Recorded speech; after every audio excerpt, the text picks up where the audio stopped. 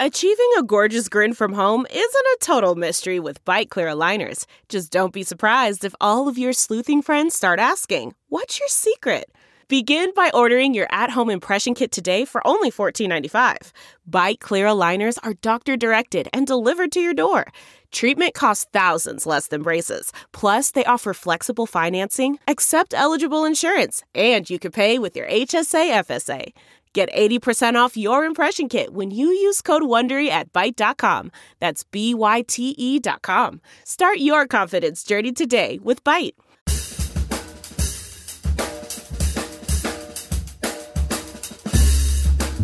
I mean, no one plans to get sick, and yet, here we are. My name is Matthew Zachary. A quarter century ago, I was given 6 months to live with a diagnosis of terminal brain cancer.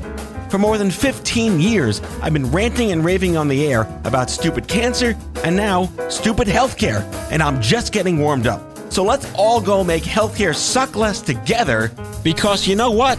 We're all out of patience. Hey, that's the name of the show. You know that feeling when you meet somebody for the first time and you're like, A, how the hell have I never known you? And B, are we somehow related? And maybe C, can we be best friends right now? Well, that's what happened when I met Gail Zatz at a conference in Miami for the first time. We'd been sort of in each other's orbit for a couple of years, but never really connected. And that's what happened in Miami. Like, we're family. I don't even know you 10 minutes, and we're family. That it was right there. So, of course, what happened next? She came to New York, to the studio, for 4 hours. And we just, in Yiddish, we say spaziert. We just shot the shit and had just this, like, event horizon of common threads and opportunities, the least of which being we're both graduates of SUNY Binghamton. And yes, I say SUNY Binghamton and not Binghamton University. You're welcome. Today's episode with Gail is long.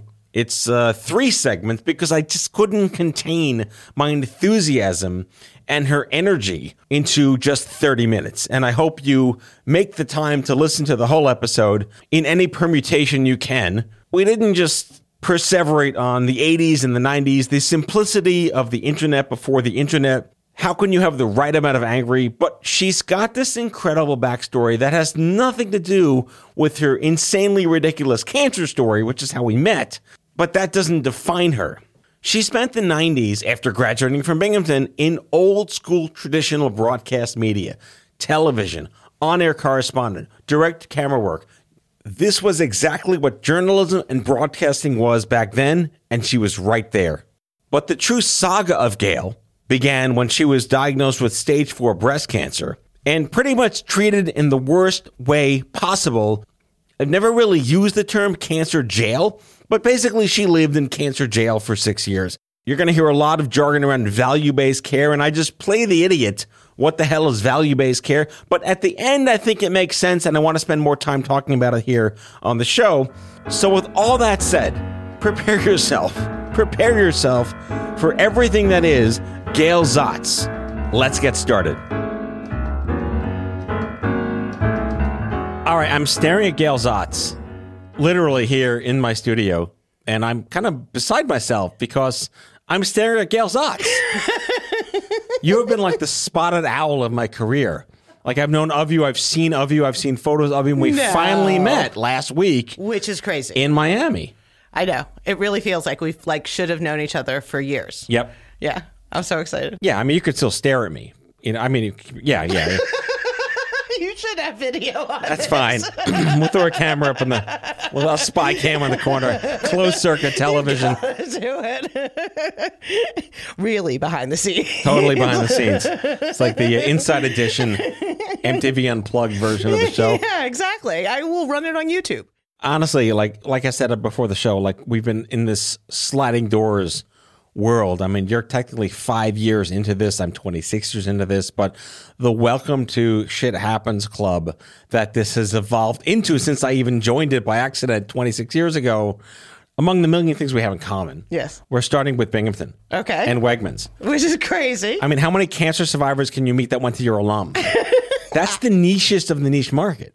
We're a new brand. We are. We're like, yeah. Were you Colonials or was it Bearcats by then? Is that a trick question? Well, Colonials was like the football team, and then they became Bearcats. So what the fuck is a Bearcat? We didn't have a football team.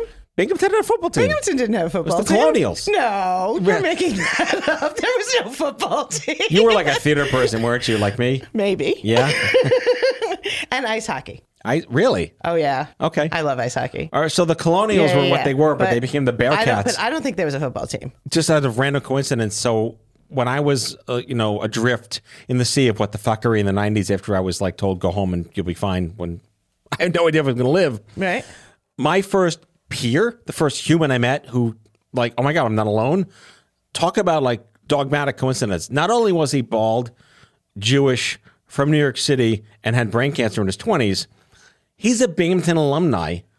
We're a club. Yes. There's three of us. There's three of us at now. least. Yes, there's three of us now. This is so exciting. Yeah, and he Can was we in the have acapella meetups? group. He was the Binghamton Crosby also, and I was a Crosby. You were not. I was an honorary Crosby. You yes. were no. I was a Crosby groupie. Ah, I dated Crosbys. really? Makes so much sense. By the way, these 7 people listening that went to Binghamton will enjoy this part of the We're gonna have show. to put it up on Facebook. That's where I'm connected to all of my Crosby people. We'll have to let Lois DeFleur know. Remember her? She was the president. Yeah. No. Yeah. But the Crosbys. Yeah, the Crosbys. You were really Crosby? I was an you were a honorary Crosby wannabe. because I played music for the Crosbys.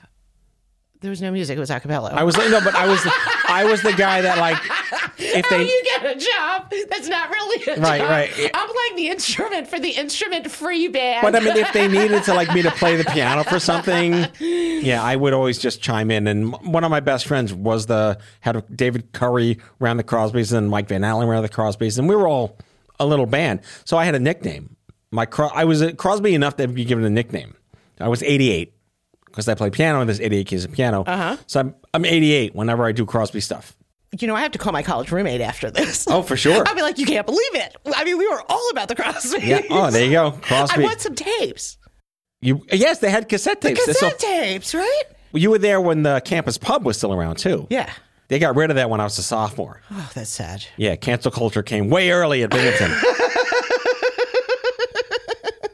Oh, and I met Cesar Chavez Cesar Chavez came to Binghamton? of the grape boycott. Oh, wow. I boycotted grapes. Do you know why I boycotted grapes? Because the California Raisins commercial stopped broadcasting? No, because of the way the migrant workers were treated. Oh. So therefore, if I went into a restaurant and I was this kid, I would like the fruit salad, but does it have grapes? Oh, boy. This I'd was be like the gluten-free "What?" of its time. No, it was, I had morals, right? I was like, what do you mean it has grapes? Do you know what grapes do to people? Do you know what the migrant workers go through? So I was working on the grape boycott. I had sweatshirts and everything. And he came and he invited me to quit college and join his movement. What would Twitter have done for you back then? Oh my gosh, I would be great on Twitter. Imagine me on Twitter then. Boycott When I grapes. was like- The great grape boycott. Right? This is the best part of when I interview people that like know what life was like in the 90s before the internet and like how the hell did we get by and live and yet we're better than ever. Oh, can we play that? Like card catalog. Gen X therapy. This portion of the show is Gen X therapy. Payphone. Payphones, cords. Oh, Tangled cords. VCR. VCRs. Laser discs. Commodore 64. Double-deck cassette tapes. When a microwave oven came. Do you remember that? AOL floppy disks. Oh, floppy. Sam Goody. Blockbuster. Blockbuster. Or pre-Blockbuster. Family-run VCR rental stores. Beta. Betamax. Rubik's Cube. What happened at midnight when the television went off? Oh, the static. And you got the static? Or waiting at 5 a.m. for Captain Kangaroo to come on. Yeah. Yeah. Stores being closed on Sundays?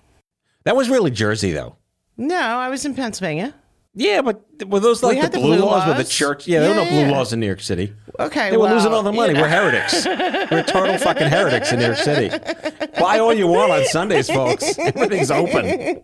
One of my like first early 20s jobs was selling those car phones. Oh, my God. They were like this big. Like the Sonny Crockett car phones from right, Miami for like Vice? $1,000, right? And Yeah. they got like hooked in and, yep. The best thing is when you watch like YouTube videos of car phone ads in the 80s and 90s. Okay, I feel like you've just named a whole night for us. Yeah. We're just going to have to watch these. You could look at like car phone commercials on YouTube, and they're awesome. They're better than Zach Mars phones. Like I think there was a car phone in like Wall Street with Michael Douglas. Yeah? Yeah, like that's what life was like. Yeah. There was a car phone in like Trading Places. I don't know. I'm going way back. Remember going to the airport all the way? Yeah. As an event? Did you pack your bags? Walked you to the gate. No, I didn't pack my and bags. Fine, go on, enjoy, have fun. Remember in Airplane 2, Sonny Bono bought a bomb in the deli? I'll take the first time I'm on the left. Sure, here you go. There you go. Things that have not aged well across 40 years of media. So where did you grow up? Philadelphia. So what was life like for you in Philadelphia besides Rocky Balboa? Well, that was it, right? So I grew up in like the first neighborhood out of Philadelphia, like the first family. There's this big developer called Toll Brothers, which you see as I know, the Nestle Toll Brothers. Yeah, only I grew up They're real on estate people too. Toll Drive. No way. Their first road. Did it smell like chocolate? 125 Toll Drive. Was it paved with chocolate? It was, but Okay. that's another story. Okay, great. I had to make sure you were living in the right neighborhood.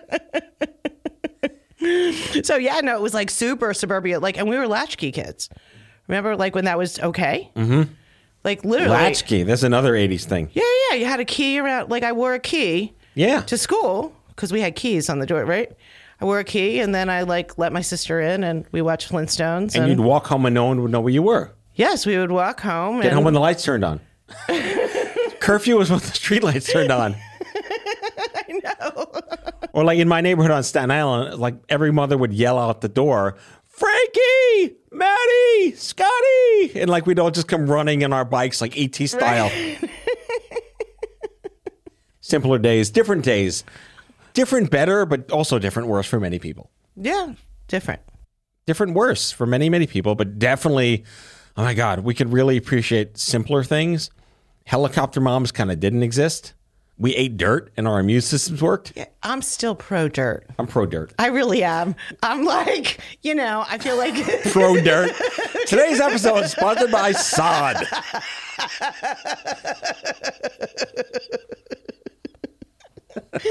Like we should get like Scott's brand lawn crap to sponsor the show. Exactly. Hashtag pro dirt. Well, one of George Carlin's best bits was like, whatever happened to sticks? Oh my gosh, I love George We Carlin. used to play with sticks. He was brilliant. He was Stoop brilliant. ball, Right? sticks. Yeah. Right. Occupying our time. When there was no cell phones and internet. And so I mean, I was like a visionary. You were ahead of your time I was on ahead Toll of my Road. time, on Toll Drive. So I sat down. I was doing a paper on solar energy. That really was ahead of your time. I was. Wait till you hear. So I sat down on my Commodore 64. Now, I had that as well. Okay. For those who are younger than we are and do not know, there was no internet. It was not connected to anything. It was a box with a screen. A black and white screen. A black and white screen. Okay. But no, I sat down and put in solar energy run. Really? I did. And what happened? Did the solar energy run? Nothing happened. Okay, great. It was traumatic. But you see how I was a visionary? I did a third on grade solar energy. I did a third grade project on the bald eagle. When they were back when they used to be endangered. Right. And thanks to me and my third grade project, today the bald eagle is not endangered. You're welcome, kids. Oh, exactly. So I did a poetry contest for the Tay-Sachs Foundation and had everybody write poems. Hashtag Jews. Thank you, Tay-Sachs. Thank you, genetics. We'll get to genetics at the later part of the show. But the Jewish part, we'll go all in. Yeah. Yeah, so I did that in 5th grade. And I started a camp for economically underprivileged children from inner city Philadelphia when I was 15. You were way ahead of your time. Solar energy run. That's very Need I impressive. say more? On a 64K little computer that you probably got at Toys R Us. All right, my last sentiment here is my favorite commercial of the 80s was the Toys R Us Christmas commercial. Do you remember this one? It's a Toys R Us time of year. You know, it's all about snowflakes and winter and Jeffrey the Giraffe. And anyway, And you felt like the world would be good. we're going to find a clip of that. And then do Toys for Cars for Kids. No, Cars for Kids. 1-800 Cars fuck for those Kids. people. Cars for Kids. I don't know what the fuck that is. Don't ever say that. You must leave the studio now. Not the happy. Okay, I'm leaving. That's anathema to this show. So you led a really interesting life pre-healthcare landing on you. Mm-hmm. Talk about the 2000s. I mean, you're a media person. It's so rare to meet people that are in media that know what media used to be. So, I had trouble when the whole YouTube thing happened and all, because before that I had a makeup team and a lighting team and a camera guy. And I was like, I don't understand. I'm supposed to be the talent and do all this stuff. Right. Like, I was so confused. But yeah, like old time, like real TV, like Today Show, CNN, like regular television, live. What is live? Wait, what's that word again? Live? Live. Like I was live to 10 million. That's amazing. Yeah, my grandmother thought so. That's all you need. That's all you need. The approval of one. And I was a publisher of a newspaper and Wannabe magazine. And I produced for a bunch of the ABC and wrote. Back when people trusted the news. Well, it was after Nixon. So it was also after the Fairness Doctrine was destroyed. Yeah. But I think more trust back then because there was less noise. It was a big deal for sure. Yeah. Like, it was a big deal. Like, I'd be like, oh, I was on the Today Show. Like, that was a big deal. Right. You know, like, oh, CNN needs me. Like. But there was a lot more, I would say, structure and intention and less histrionics back then on what they were reporting on and how they built stories. Oh, for sure. There was actually research done and actually building of stories and actually production. I mean, I loved it. I just sort of I was at this fork in the road, which I was at many times in my life, between business, aka money, and media, aka fame and fulfillment. And every time I kind of hit that fork, I chose the business side. But yeah, no, I recently made a decision that I was going to go the other way. See, everybody's missing my hand motions. Right. Yeah, you can't do that on the radio. They're exciting hand motions. She's gesticulating appropriately. Exactly. Thank you. But yeah, no, I produced. I was on air. I had a podcast before everybody was doing podcasts on Blog Talk Radio. It's funny you say Blog Talk Radio. So in 2006... I was just getting ready to start Stupid Cancer. I just had met my bald Jewish Binghamton friend named Craig, who happened to be on the board of a very powerful policy group called the National Coalition for Cancer Survivorship. And they were like this amazing influencer. They worked on CHIP with Clinton and all the Medicare, everything. They are the place. They were the place. And I was kind of mentored by the leadership there, the late Ellen Stovall and some other people. And there was a nonprofit that was called Vital Options. They had a terrestrial AM show that they toted around all the cancer conferences and broadcast from live. There's that word again. Live. So they were approached by a very nascent early streaming company. This is when people were still on dial-up and DSL, called Now Live. And it was basically positioned as online streaming voice blogging. Those are words we put together. Right. The word Salad of 06 was online talk radio blog streaming. Right. Like before vlogging became the next word after that. And pre-YouTube, pre-Google, pre-Facebook, pre-everything. Even maybe Friendster was a thing back then. So they handed me the microphone and I built the whole Stupid Cancer show, launched on May 28th, 07. And that's when and it was live. Right. 8 to 9 Mondays for 2 years. And then finally, Blog Talk Radio showed up and said, we would like to turn your live show into a podcast. And I was like, what the fuck is a podcast? Like the iPod? Yeah, sure. I mean, there was only Apple Podcasts back then. iHeart hadn't gotten into it. There was no Spotify. That was the only place to listen was on iPhones. And or on iPads, I think were in 08 when iPads launched, 2010 when iPads launched, whatever it was. So I technically had the first podcast on Apple Podcasts ranting about healthcare and stupid cancer and all sorts of bullshit. But to their credit, Blog Talk Radio was kind of very innovative for its time. My stuff's still up. I'm theoretically working on my sizzle reel. So I'm Googling myself because I never Google myself. You know what that's called? There's a word for that. Narcissism? Ego surfing. Ego surfing. Yes. Okay. You were ego surfing. Okay. So I was doing it to put all the stuff in of like, and all of my Blog Talk radio shows are still up. I did over 60 shows, and one of them has been made into a movie. It's coming out on Netflix. All right. I'm going to mic drop right.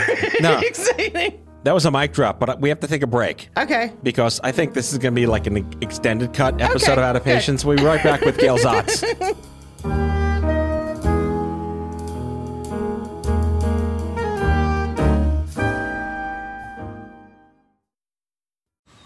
Man, that sunset is gorgeous. Grill, patio, sunset. Hard to get better than that. Unless you're browsing Carvana's inventory while you soak it all in. Oh, burger time. So sit back, get comfortable. Carvana's got thousands of cars under $20,000 just waiting for you. I could stay here forever. Carvana, where car buying meets comfort meets convenience. Download the app or visit Carvana.com today. Delve into the shadows of the mind with Sleeping Dogs, a gripping murder mystery starring Academy Award winner Russell Crowe. Now available on digital. Crowe portrays an ex-homicide detective unraveling a brutal murder he can't recall. Uncovering secrets from his past, he learns a chilling truth. It's best to let sleeping dogs lie. Visit sleepingdogsmovie.com/Wondery to watch Sleeping Dogs, now on digital. That's sleepingdogsmovie.com/Wondery.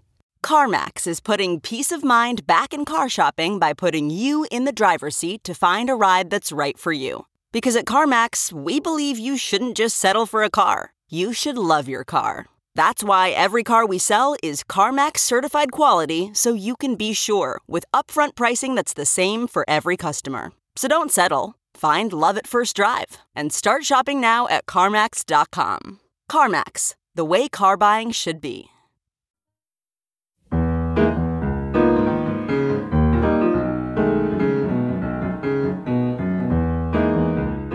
All right, so we have the Binghamton, Wegmans, Montgomery Ward, Crosby's connection. Crosby's, Murray Street, yes. We have the Crosby's is real though. Yeah, that's like no, I'm seeing it. Yeah, listeners, I'm seeing this. Really, She's pulsating. It's exciting. And we have the media background, the advertising background. We have the radio background. Yeah. And thanks to Shit Happens, we have the cancer background. So I want to mic drop this here live on the show. I did you a favor. So the saga of Gail has been very well documented, but I feel like there's a YouTube video that really sums it up the best. And I found the video of you telling your story in a very compassionate, very energizing way as you do.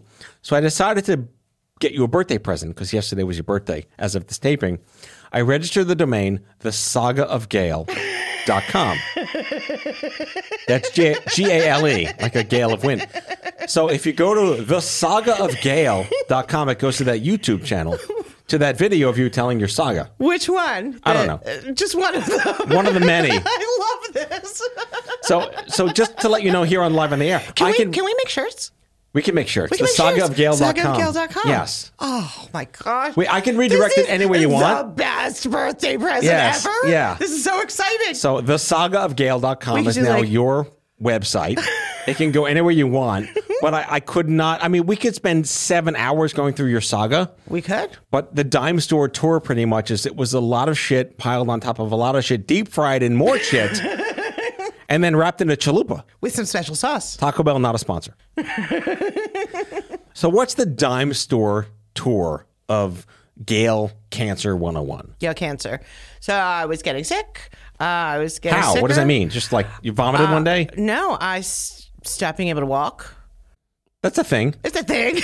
But, they kind of treated me like it was in my head. You were in your 30s or 40s? I was in my early 40s. I think my 40th birthday, I was just getting into a wheelchair. That was my 40th birthday. So you just present. couldn't walk? Yeah, no, my legs just kept going out on me. And Did I your was in a doctor lot think of you had like pain. sciatica or something? So the neurosurgeon said I had bad luck. That's the best diagnosis ever. That was his official diagnosis. And early on, I said, maybe we should do a mammogram. And they're like, you're way too young for a mammogram. They didn't do that back then. They did not do it. The guidelines didn't go down to 40 yet. I was too young. I was too young for the guidelines. Woo! So much for the guidelines. So I was really being able to do less and less, particularly over the course of a year. And I was I went into the hospital. I was in the hospital. But this is sort of like healthcare weird thinking. It was Labor Day weekend. Mm-hmm. So you can follow this. I agreed to go into the hospital because I figure it's Labor Day weekend. They're going to get me out. They're not going to want to keep me to do more tests because Labor Day weekend. The staff. So you're banking on staycations. That's what I was. Okay. I was like, I'll be able to leave. And they said, you're just getting sicker and sicker. We don't know what's wrong with you. So you should go to hospice. On day 2? Yeah. I'm like, no. It's like a Tinder date from hell. Exactly. They're like, well, it'd be good to write letters to your kids. And I was a single mom of 4. Right? And they come in. So they bring a psychiatrist. We have an hour visit where he's trying to get me to accept my situation. But they're not even trying to figure out what's wrong with you? No. It was done. Were you at Joe's Cancer Shack in Spokane or something? Where were you? They were they totally gave up on me. And they didn't know what was wrong with me at all. Bradley's or Caldor Cancer Center? So then they brought in security to push me in a wheelchair. They're like, miss, you really have to get in. I'm like, you can't touch me. Haha, you can't touch me. I did a sit-in the hospital. That's amazing. And then at 6 days, and I'm alone. And at 6 days, the bed utilization person said, get her out. So my winning ticket was to a basement of a 1-star skilled nursing facility. That sounds like Milton from Office Space. There was mold. This is not a euphemism. There was mold pouring down from the ceiling. You were literally in a cancer dungeon. Literally. It was, they didn't even put walls up. It was basement cinder blocks. That's and everything. Terrible. Oh my God. Alone. I was completely alone. Are you at liberty to say where this was? I was in Minnesota. Okay. In St. Louis Park. Okay. So but here's the thing. This might be just the worst story ever. There are a lot of bad stories, but this might be the worst story ever. You know me, I don't go halfway. So. Go big or go home, Gail. Go big or go Sagaofgail.com. But aren't you wondering, did I know I had cancer? I did not. They left me in the nursing home to die without knowing why I would die. 3 weeks after I'm there, scheduling calls me. And they're like, okay, we got you in with the next oncologist. I said, oncologist? You mean I have cancer? She's like, no one told you? Right. I got my diagnosis from a scheduling person in India. That's worse than Carrie Bradshaw being dumped on a Post-it note. So, I go in and I had a palliative team. Right. So I had. Wait, so you're in a dungeon. I'm in a dungeon. You get notified. In an electric wheelchair. Like Stamps.com sent you a fax. Yes. That you have cancer. From scheduling. Yeah. Uh-huh. And I go in and, surprise, it was stage 4. How many months after your first I can't walk was this? So it was a while. I mean, I was definitely using a wheelchair by 2010. Mm-hmm. And this was already 2016. Jesus Christ. Yeah, this was a lot of doctors thinking it was in my head. a single part of this that's okay. No, they thought it was in my head. I mean, they treated me as if it was all in my head. That's another thing you said, because at one point I was misdiagnosed for so long and they actually told me, we think this is all in your head.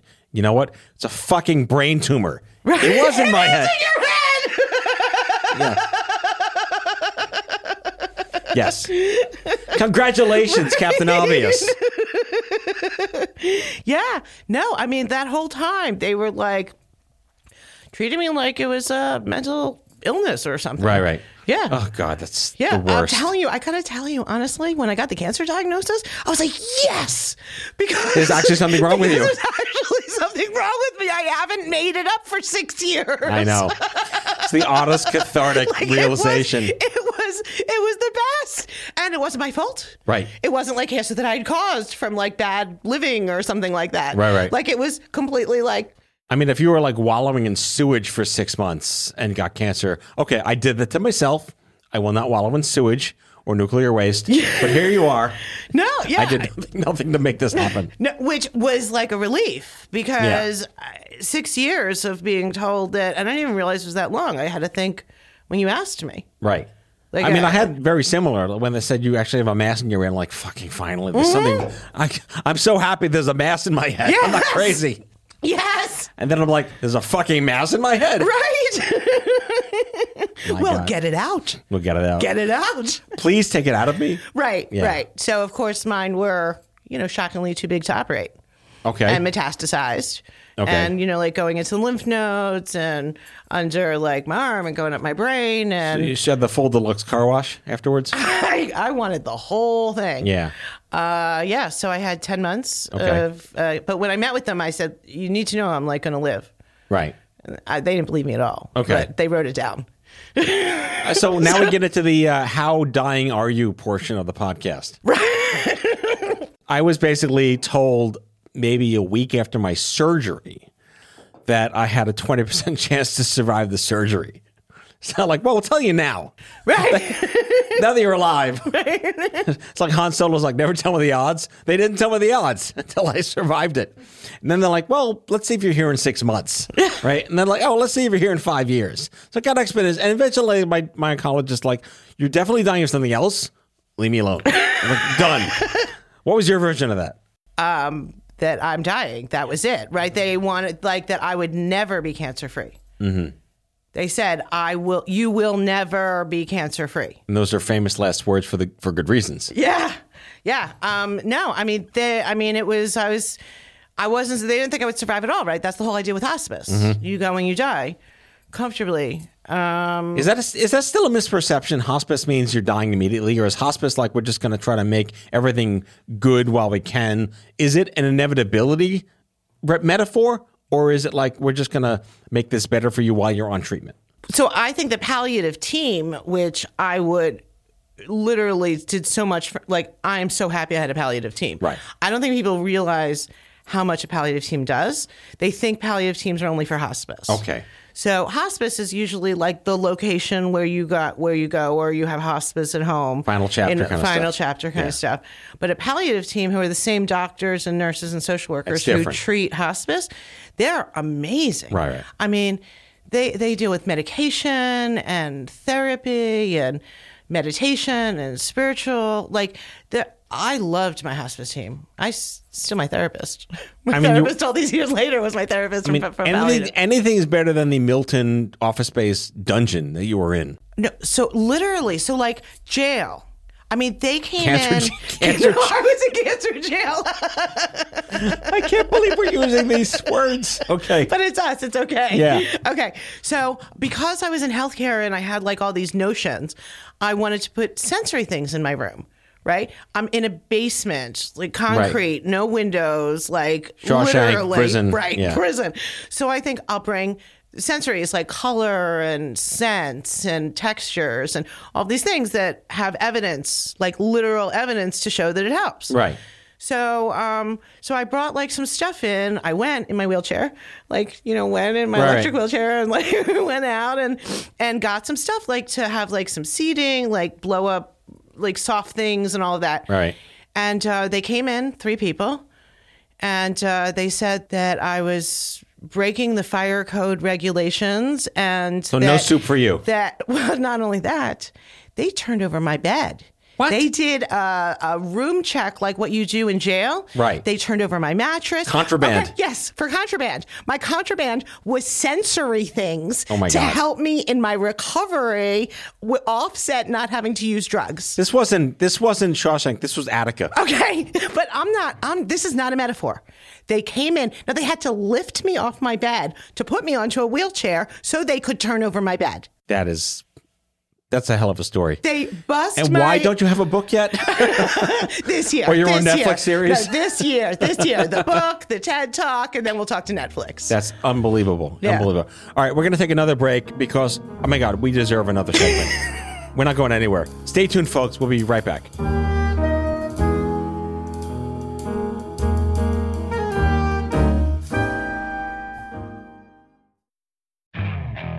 Okay, picture this. It's Friday afternoon when a thought hits you. I can spend another weekend doing the same old whatever, or I can hop into my all-new Hyundai Santa Fe and hit the road. With available H-Track all-wheel drive and 3-row seating, my whole family can head deep into the wild. Conquer the weekend in the all-new Hyundai Santa Fe. Visit HyundaiUSA.com or call 562-314-4603 for more details. Hyundai, there's joy in every journey. Okay, picture this. It's Friday afternoon when a thought hits you. I can spend another weekend doing the same old whatever, or I can hop into my all-new Hyundai Santa Fe and hit the road. With available H-Track all-wheel drive and 3-row seating, my whole family can head deep into the wild. Conquer the weekend in the all-new Hyundai Santa Fe. Visit HyundaiUSA.com or call 562-314-4603 for more details. Hyundai, there's joy in every journey. Okay, picture this. It's Friday afternoon when a thought hits you. I can spend another weekend doing the same old whatever, or I can hop into my all-new Hyundai Santa Fe and hit the road. With available H-Track all-wheel drive and 3-row seating, my whole family can head deep into the wild. Conquer the weekend in the all-new Hyundai Santa Fe. Visit HyundaiUSA.com or call 562-314-4603 for more details. Hyundai, there's joy in every journey.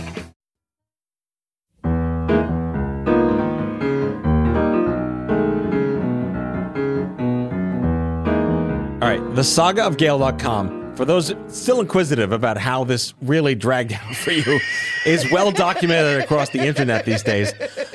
I want to spend the rest of the show talking about how you're channeling like this, what the fuck just happened to me, to, like we say, pay it forward, the cat poster shit. But, like, you are all over the fucking place in a very precision way, triggering all the right people to do very different things. And we're going to conspire immediately following this show for the next, like, 20 years on fixing shit, whatever fixing means. But I want to get your thoughts on this one sentence.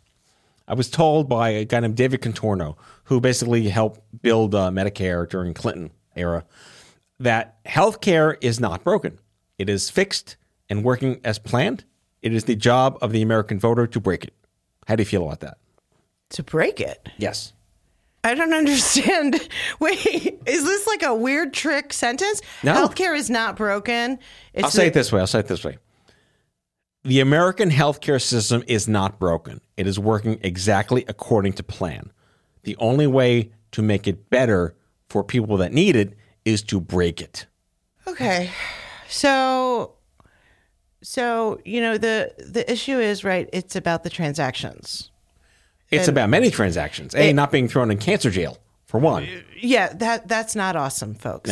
No, it's not awesome. But at the core, I feel like we all kind of have to hang our hat on something, right? We go through something crazy and we're like, this is the thing. Either I'm going to blame or I'm going to fix or I'm going to believe in. Right. You know?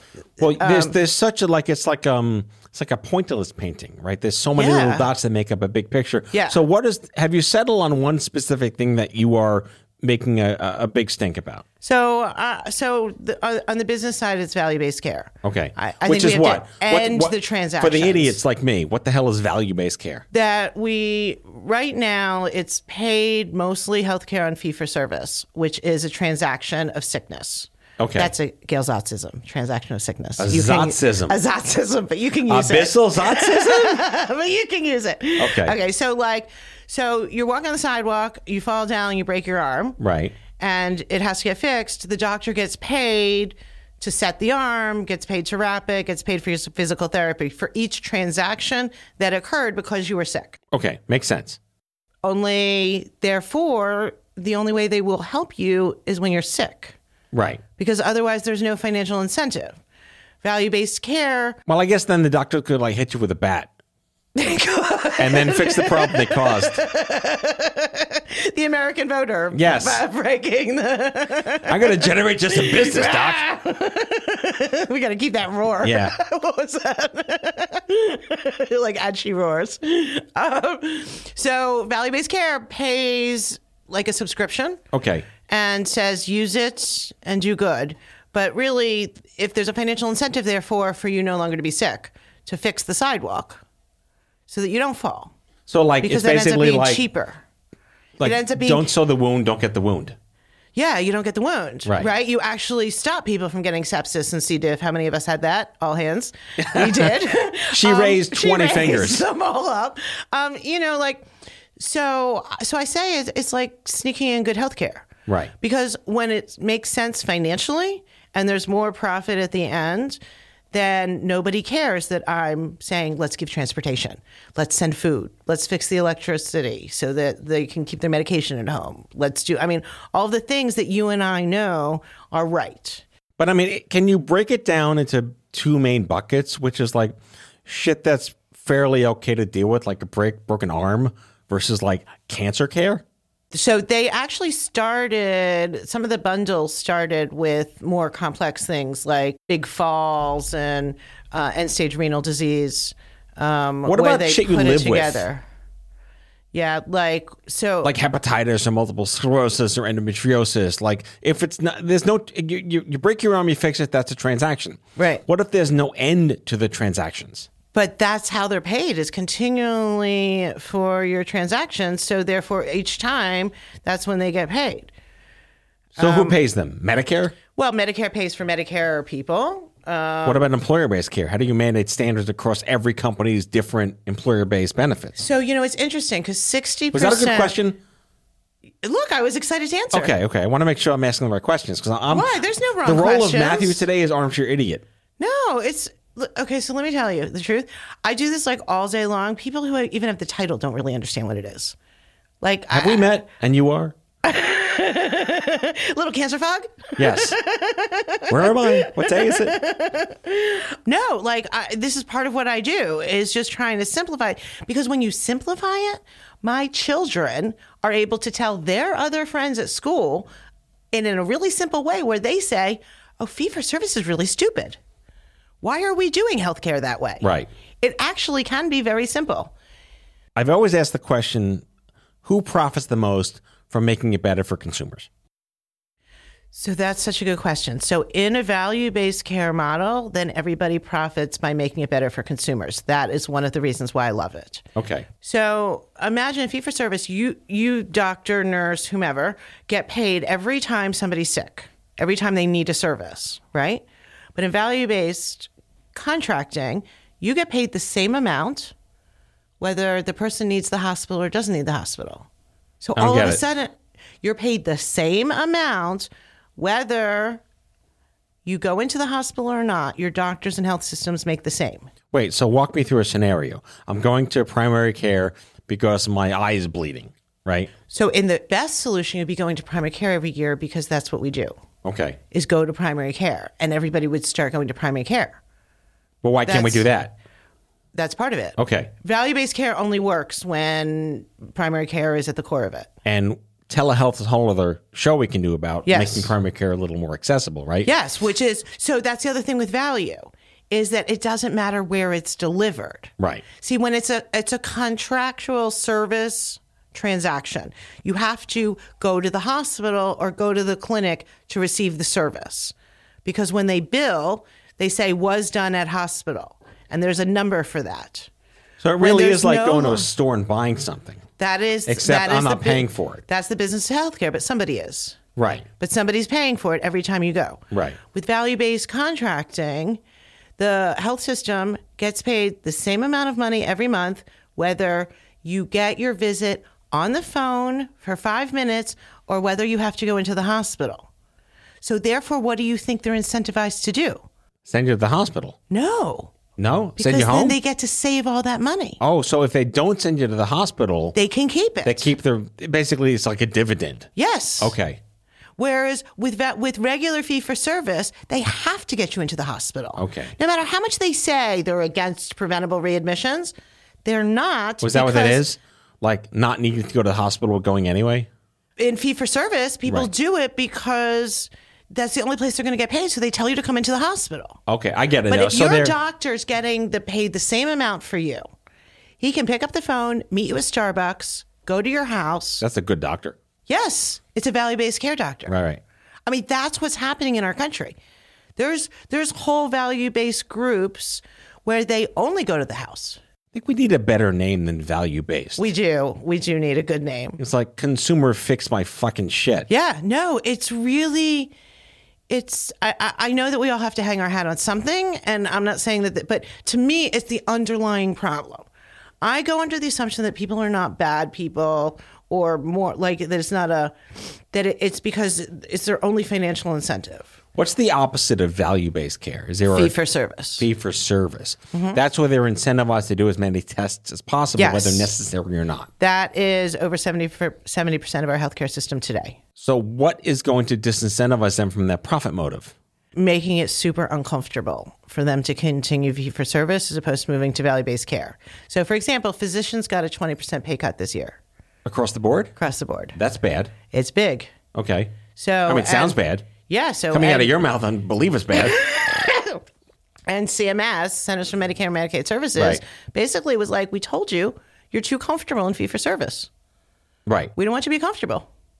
Because if you get uncomfortable, if you realize that you can no longer profit the same way, then you're going to move to value-based contracting. At the end of the day, is this like a legislative, civil activist, we're going to vote our way to make this a thing? Yes. So it's the core of the ACA. The Affordable Care Act was built not only to give people access to insurance, but to move people towards value-based contracting. And that's not happened in 12 years because? Well, so it's been happening. So what happened was the ACA created something called CMMI, the Centers for Medicare and Medicaid Innovation, which is like an incubator. Okay. It's a funded incubator that says we're going to fund companies trying to do alternative payment models who try to figure out how to do it with value-based contracting and do a better job. The goals being to improve the outcomes of a whole population, to make the experience better for the patient, consumer, and to lower the total cost of care. Some people call it the triple aim. Those are the big goals. It sounds nice on paper, right? I'm still stuck on how are you convincing people that they just need to be made uncomfortable? So CMMI has these models. You've seen like over 50 of them have been out. At the end of the day, I mean, the short answer is it'll be mandatory. Okay. I mean, it's going to be made mandatory. That's what I'm saying. Like without mandates, no, legislative it's going to be mandate. mandatory. Okay. So CMS right now is saying 2030, 100% of everybody's going to have to be on value. We'll see. But it's definitely not only is it becoming mandatory, but to your earlier question about employers, Right. 60% of everybody who has insurance has an employer self-pay plan. Right. Which is where Which are mostly people under 45 that will never be anywhere near Medicare. Yeah.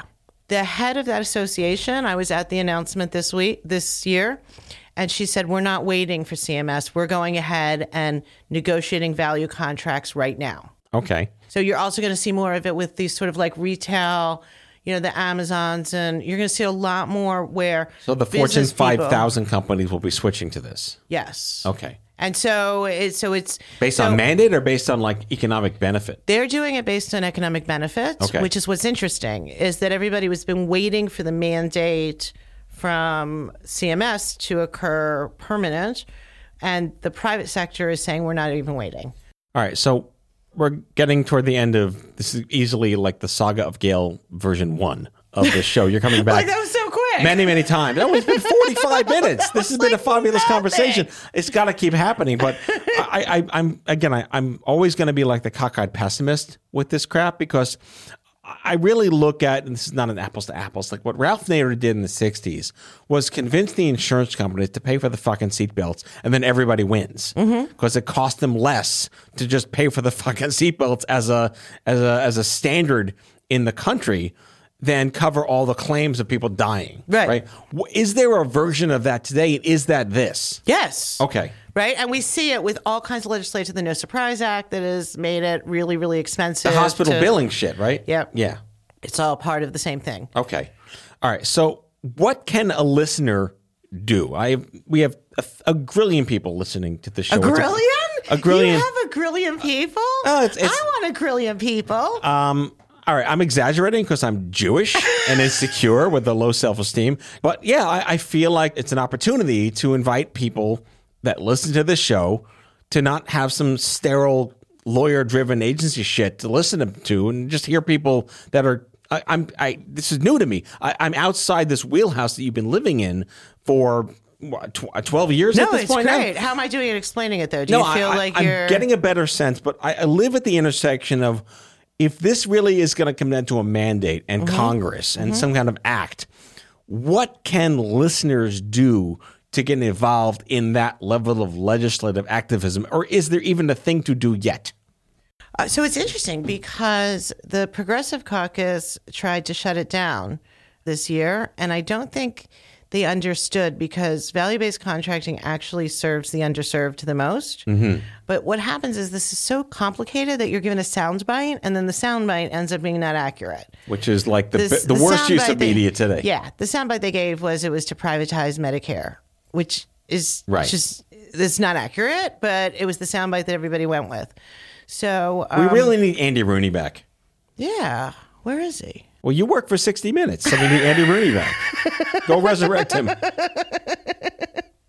I was very young and very behind the scenes.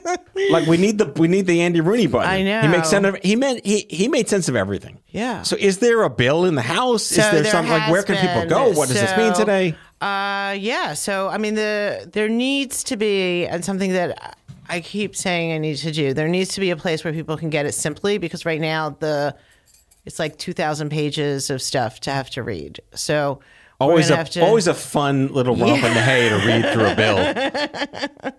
The other is that a lot of times your insurance or your physicians may offer this, so you can ask. Right. Is there, depending on what your insurance is. But I think the short answer to this is we should do this. I should put something out there so that people can go.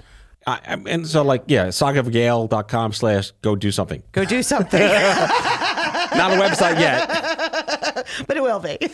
That's where I'm landing at here is we have the capacity to reach a ton of people on every episode, and even the other shows on our network and our big documentary series and our narrative series. There's a lot of people listening cross-network. We've had over 1.8 million downloads in 2 years. That's a lot of people listening to our network. And if we would hit a big red button where one ad ran on every show every day, and they could go all one place to do one thing, and we channel this massive influx of pissed off American voters fucked by healthcare, what could they do? We can work on that. So you know what? I'm going to take this, and this is going to be the thing that I'm going to think on. So before this airs, we're going to have an answer. Before this airs? We're going to have an answer. Okay, fine. How's it feel to keep having birthdays? I like birthdays. Yeah. Right? They're good. I'm 39 forever. Mother's Day is 5 years for me. Congratulations. I mean, again, 5 years for me was 2001. January 10th, 01 was 5 years for me. And again, this was in 95, 96, where they said, if you make it 5 years, you'll be fine. And today it's just take it day by day, or here's survivorship, or we're not really measuring by 5 years anymore. And I remember just literally sweating my ass off every single day for 5 years, hoping I would live for 5 years. Do you have that outside of the whole, how am I still here factor? Did they tell you you'll be dead in 5 years? Yes. They did. I mean, 100% everybody said I would not live to the 5 years. Yeah. It was not even part of the plan. It was, do you want to stay on chemotherapy until you die? Or you want to go off chemotherapy and die? It was never get to 5 years. That was never part of the conversation. Well, the rumors of Gail Zott's death have been greatly exaggerated. But I know if you didn't show up for the funeral. Yes, you really would. You really would. All right. Clearly the first of many engagements to come on the show here. Gail Zotz is a 5-year survivor of stage 4 breast cancer. He also is survivor of the Shawshank Cancer Prison. And amongst the many, you'll be dead in 5 hours club. Yeah. And the Binghamton Club and the Crosby Club and the Wegmans Club. Right? Fantastic. And the Morley Safer and Andy Rooney Club. We have a lot of clubs. And the Blog Talk Radio Club. I'm really excited. There's a lot of clubs. We could make a club collection. Yes. So you're the founder and CEO of WiseCare Health. We'll get to another show for WiseCare Health. That's a whole other conversation. But again, the sagaofgail.com will link you to a YouTube video that she really does go through the entire musings and extemporaneous housings of her travails. It was a pleasure to see you in person, to have you on the show, and we are mishpach for life. Yes. That's all for now. If you like the show, be sure to subscribe, leave a review on Apple Podcasts, follow us on social, and tell all your friends to listen. Tell us what you'd like Matthew to cover in his next episode by leaving a message for us at 855-AUDIO-66, and we might just use it in a future show. Out of Patients is a product of Offscript Health. We are a healthcare engagement company built for patients and caregivers by patients and caregivers. Our executive producers are Matthew Zachary and Andrew McDowell. Our senior producer is Betsy Shepard. Our host is Matthew Zachary. It is recorded, mixed, and edited by Betsy Shepard. For advertising and media inquiries, email media@offscript.com. That's media@offscript.com. For more information, visit offscript.com.